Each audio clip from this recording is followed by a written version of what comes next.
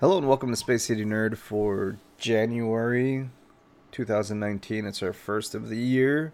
Whoa. What a fucking weird year it's been already, though. It's been fun. I like 2018 too. Yeah, I think meme-wise, the memes are pretty good. Mm-hmm. I think we already surpassed like five. Oh God, I lost count already.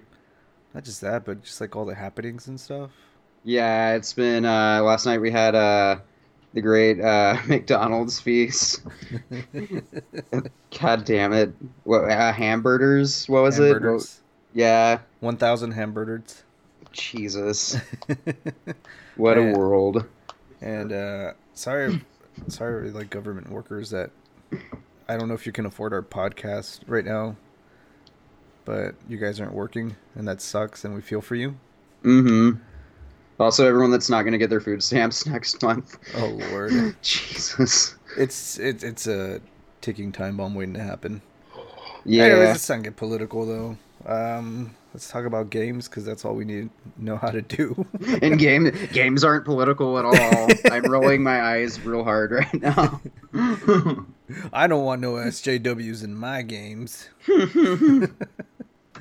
Oh no. Well, I mean, we talk about them a lot just because it distracts us from the bleak reality that is society right now. Yeah. Speaking of the reality of society, both Netflix and Hulu are dropping documentaries on the Fyre Festival, which I'm really excited. You've already seen one of them, right? Yeah, Hulu's came out last night. Me and Rhea and Jimmy just finished it like a couple minutes ago. We started it last night and then we finished it tonight. It was really interesting. So a little backstory real quick before I start talking about the actual documentary. So Hulu's was a stealth release that they just like sneakily dropped yesterday. And apparently there's a big feud going on between the people that made both documentaries. So the one that's being made by, or the one that's being released on Netflix Friday is being made. It's a co-production between Vice and Fuck Jerry. So Fuck Jerry was actually the marketing team of Fyre Festival, What? and the Hulu documentary had the guy that worked on the campaign for Fuck Jerry. He left after Fyre Festival and started his own social media marketing company. I'm really surprised he still works in the field because that doesn't seem like something you could come back from. But yeah, he's in that documentary. And the big thing besides that, basically, there's like this battle of ethics going on, a very public battle of ethics, and them calling each other out because the people that made the Hulu one supposedly now they're like disputing the number, but they also say they can't sell it. The Hulu one's the only one that has the guy that actually organized the festival in it. Mm-hmm. They supposedly paid him $250,000 to be in it, and that's the number that was given by the people that made the Netflix documentary. The people that made the Hulu one are disputing the number, but they also can't disclose the number. But they were able because they paid the guy. They got extensive interview footage with him, and it's not a very they don't softball this interview at all. At one point they're just like calling him out on like a bunch of like lies he's been telling them the whole time, and he's like, I have to take a 10-minute break, and they're like, why you gotta take a break? He's like, I just need a personal break, let me take a break. And they got access to a lot of like behind the scene footage and stuff, and honestly it would not have been as strong of a documentary had they not had. It's like those old Fox specials where they reveal the magic and stuff, and then Mhm. it wouldn't have been anything without like that reveal or whatever. Yeah, pretty much. Like, I mean, with the quote unquote revealing the magic, it was really interesting to me. Like, I don't know. There, I'm trying to think of the best way to put this without getting slapped with a slander charge. Uh, a lot of the way Fyre Festival was run and organized reminded me a lot of failed and somehow currently ongoing events that we've covered on the show before. There is a lot of similarities between Fyre Festival and like the way Space City Comic Con was run. A lot of similarities between Fyre Festival and the way Anime Matsuri handles their marketing and social media stuff. I mean, And there's a much bigger, like, obviously there's still an ongoing conversation about Anime Matsuri. Like, we did that episode, God, last year. yeah, last year, almost a year ago, and the conversation is still Still going, yeah. ongoing about them. And I'm hoping people watch this and it kind of puts into perspective, like, just a lot of things about dealing with other people in general and falling for scams and stuff like that. I don't want to spoil too much of the documentary, so I'm trying to keep it like a little vague, because I know not everybody has gotten the chance to watch it yet. The I mean, it just editing came is out yesterday. yeah, it just came out yesterday. The editing is really good. I will say that the editing is really good, and they do a very good job of just really giving you a whole feel for the story. They got interviews with most of the people involved, except for like Ja Rule and the guy that was the main dude's like second in command. But they've got like a lot of other people talking about them, so that's cool. They've got like former employees of both the festival and the like guy's previous company. They talked to a lot of people that were actually there. The guy that runs it, didn't he go to jail? I Oh forgot. yeah, he's in jail for 6 years right now. Oh, that's cool. He's got a little nest egg of 250,000 when he gets out, though. I mean, it's all probably going to debt. He is in a Yeah. hilarious amount of debt. Like they go through like the financials and stuff, and it blows my mind that people just kept giving this guy money and giving this guy money. But he was a textbook grifter, like a lot of these people often are. And he was like borrowing money to pay off money and I just want when he to. commits wire fraud. That's why he's in jail. Is he committed wire fraud? I'm hoping like the Netflix one is gonna be a little bit more edgier. hmm We'll see what happens. But I probably will watch both. I mean, that whole debacle was. It's sorry for the people that went through it, but it was really funny looking on the outside. Yeah, and one of the things that really got me, like, I'm just gonna throw out this minor spoiler because this is something that was like, whoa, holy fuck. The main dude and Ja Rule started planning the one that was supposed to take place like last year, immediately after the first one, like, just shat the bed. Which is kind of amazing. They were just like, oh, we need money. Let's have another music festival. Christ. Like, it was just bad all around. Well, shifting from a bad event, this weekend's also PAX in San Antonio. I'm so jelly. And yeah, I mean it's kind of a Houston. It's the closest PAX to Houston, so we're allowed to talk about it. Mm-hmm. But I went 2 years ago, had a blast. Um, got a bunch of games. Met a lot of people. Like the parties were really good and things, except for like Saturday night. Like it was funny. My wife and I were recently married, so it was 3 years ago. Sorry, Yeah. and we didn't take a honeymoon. We had like a staycation, so we were like, all right, PAX is gonna be like our honeymoon. We didn't sleep in the same bed because we were super sick on Saturday. Yeah, I remember that. Like I couldn't hear out of my ears because I had like really bad ear infections, Uh, and that sucks. So hopefully this year it'll be better. yeah, I feel because I still have never been. I feel slightly bad or slightly less bad than I have like in previous years because when it started, I was living not too super far from the venue and a lot of my coworkers went and I like at the time I was working at the Starbucks on the way like right outside of San Antonio and Seguin off I-10. So that entire weekend pretty much like people were coming from like Houston to PAX and back and forth and I got a lot of business cards from a lot of podcasts and streamers. That was fun, and I got some leftover swag, which was cool. It was just kind of like, oh man, I wish I was at PAX. Well, you should feel even worse this year because me and Ryan are going. Yeah, I am a little sad I couldn't go, but that's the other thing too. Like it falls outside of like the traditional con season, so it's easy to forget about. Like we could have totally gone this year. but I just forgot and tickets went on sale, and I was like, oh, oops. If you are going to PAX though, on Friday night they'd have the concert, which has our buddy Megaran, and also Mariachi Entertainment System, which is a video game cover band that's all mariachis. Their stuff sounds really good though. Yeah, Like I mean, it really fits for like Gerudo Valley, and with the Vega theme, and also Bitforce I believe is playing, which are really good, like metal cover band. Yeah. yeah.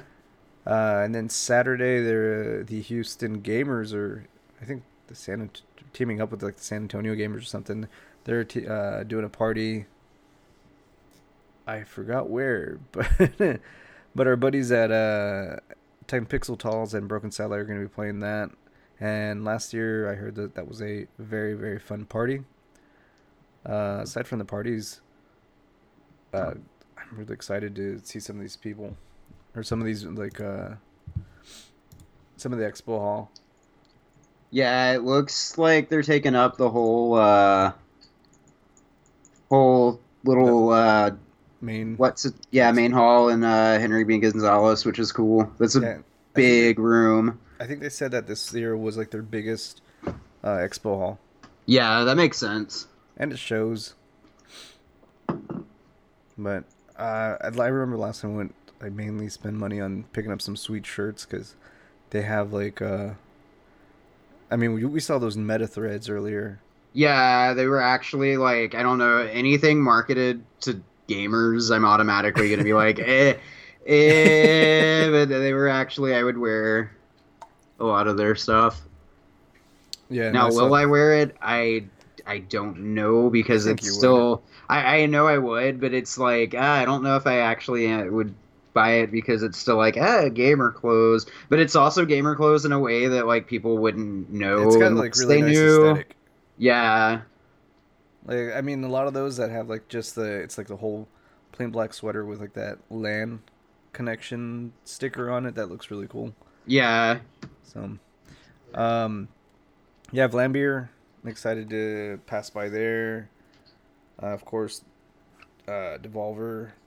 yeah. Devolver's gonna have some really cool stuff at their booth this year. I believe they're gonna have playable My Friend Pedro, which is one of my most anticipated games this year. Oh, is that the Deadpool-esque one? Yeah, it's the one. It's kind of like side-scrolling Max Payne. Yeah, I do want to play that one too. Looks really good. Mm-hmm. But yeah, Ryan and I will be up there this weekend. So if any of you guys want to say hello, just let us know on the Facebook page, and we can meet up and stuff. Maybe challenge each other some Smash, because I know we'll probably be bringing. Can you imagine how many Switches are going to be there? There's gonna be so many, like especially now that Smash is out. Because I mean, since the Switch came out, I've seen them Yeah, everywhere. So I mean, it's gonna be crazy nutso, and I'm excited for they that. should. They Just should. at cons in general, it's gonna be cool. They should bring back the. Was it the Street Pass? Yeah, I don't understand why they didn't do Street Pass for Switch. That would have made a lot of sense. I've been so actually speaking of Street Pass, Target has been clearancing out a lot of their 3DS games over the last like week or so. The sale's over for like some of the newer stuff, but they had stuff as low as like $5. And Jimmy and I went to Target a lot and bought a lot of 3DS stuff. And it's the first time I've used my 3DS in like 2 years. And I hadn't checked my Street Pass in a while, and I had so many.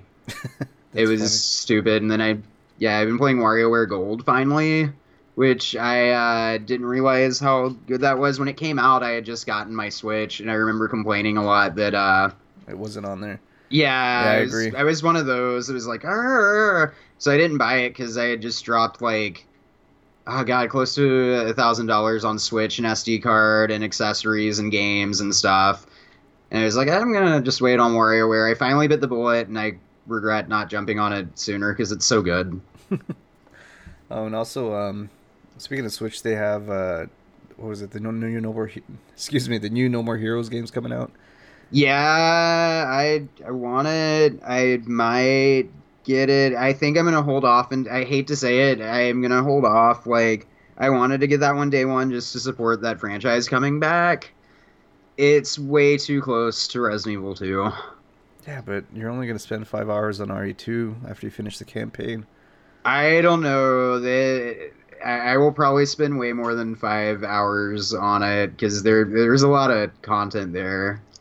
I'm excited about it. But that's what they're all saying, though. The campaign does last 5 hours on this one. Yeah, no, the original Resident Evil 2 is shorter than that. Like, you can beat both of them. I think last time I played through them all, I'm going to do it again this weekend probably. I can do both Leon A and Claire B in one, like, 5 hour sitting. Just about. Leon A only takes me like an hour, 2 hours tops. So I usually play through it every Christmas, and then I did not do that this year because I played through it this summer. I'm going to go through it one more time before the new one comes out. But no, because they're having the demo came out, and there was like a teaser at the end of the demo, and there is going to be the Hunk campaign and the Tofu campaign, and then there was somebody data mined the demo when that came out, and there's going to be an Ada campaign, it looks like, and possibly no one knows if this is like a development leftover or not, a roguelike mode, which might be a random item, like an item randomizer mode, which would be really cool. And then, for whatever reason, Chris Redfield and Ethan, the main dude from Resident Evil 7, are also in the code for some reason, and no one knows if that's a leftover from Resident Evil 7 or if they're going to be playable characters in an extra mode. So, yeah, there's been a lot of leaks over the last week, and I mean, normally I would be like, no, I don't want to see it, but I already know what's going to happen. I played the demo. It's actually surprisingly faithful to both the original and what we know about, like, the plot that was planned for Resident Evil 1.5.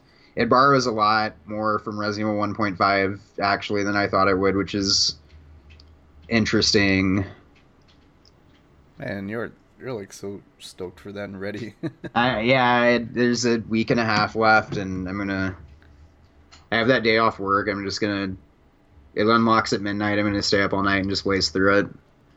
I'm gonna pick up Travis Strikes Back on Friday. Yeah. That way, like when we get back from PAX and we're in the hotel, I'm just gonna play that. Nice. But apparently they said that they said whatever gets pre-ordered, and they're saying there's probably gonna be 4 per store is all they get. Yeah. I was gonna go digital with that one anyway because trying not to buy physical Switch games. I have a few, and it's just kind of more convenient to. I don't know. I've been like for close to a decade now, mostly a digital guy. I was all digital on 3DS until this last week when Target had the sale on everything, and I only own 2 physical Vita games, and I already own a lot more physical Switch games than that, but I kind of wish I had bought them all digital, because 1, you get more Nintendo coins, and 2, it's kind of a pain in the ass to get up and change the cartridge out, and Oh God, I don't know. I'm lazy. They already made it easy for you to like play anywhere now. Now you're gonna be too lazy to change the game. Yeah, I mean it's true though. Like I've got like SNK heroines in Mario Kart barely get played at all because I just don't want to change the game out half the time. It's just like, oh, give it on my couch and blah blah. I'm so used to, because like with PC, I've been pretty much I think the last time I regularly bought physical PC games was in 2006, 2007. I bought a lot of physical PC games regularly. Well, I don't even have a CD drive anymore, or DVD drive. I still have one, but it's just for ripping DVDs at this point, which I have a better setup for that now. It's slightly more time consuming, but I have a better setup involving like a capture card and a upscaling device and all sorts of stuff. So it's like like for me, but it like comes in handy. With console, I think I do go physical mainly because that's how I grew up. Mm-hmm. Like that's a stupid habit of mine. It's like ever since I was a kid, NES games, Sega Genesis games, You know, you had to have physical. Yeah, and I will say this, like there is something about playing physical games that is really satisfying, especially on older systems. Like that's something I guess over the last year, probably just because I have a lot more money at my disposal than I've ever had in my life. Mm-hmm. Because I work two jobs, and one of them is like my first like big boy adult college related job. Um, I've bought a lot more physical games that aren't like modern games, and I enjoy playing those a lot. Like Rhea got me a Dreamcast for Christmas, and I haven't gone as crazy as I thought I would buying like physical Dreamcast games, mostly because I've had some issues getting it to look good on like a modern TV and everything. Mm-hmm. But I mean, it's still something like I'm regularly shopping for them online. I've been buying since we moved back. I've been buying shit tons of PS1 games, and I guess it's just like you said, the the happiness of getting something physical, like going to the store and like getting that game put in your hand, and like, wow, I can't wait to get home and play this. yeah, and then like that's a big part of it. And for me, something that I particularly like that a lot of people are just gonna like probably get angry at if they're still listening. Changing discs. Like I really like changing Oh no, I discs. do. Like The when you're PS1 is my favorite console pretty much of all time outside of like the Dreamcast and the PSP. And a lot of that is because those big massive multi-disc RPGs, they're not that big now compared to like a lot of the modern games that we have, but they just feel so much more epic because you are changing the disc every couple hours. And I like the PS1 because you would go. I mean, I was a cartridge the whole time, and then I got Mhm. like a PS1, and it made me feel very futuristic. Like I'm gonna put this disc in here. Yeah. You know, it's shiny and it makes me play better games. Yeah, I got my PS1 kind of late in that gen because I was always a Nintendo kid.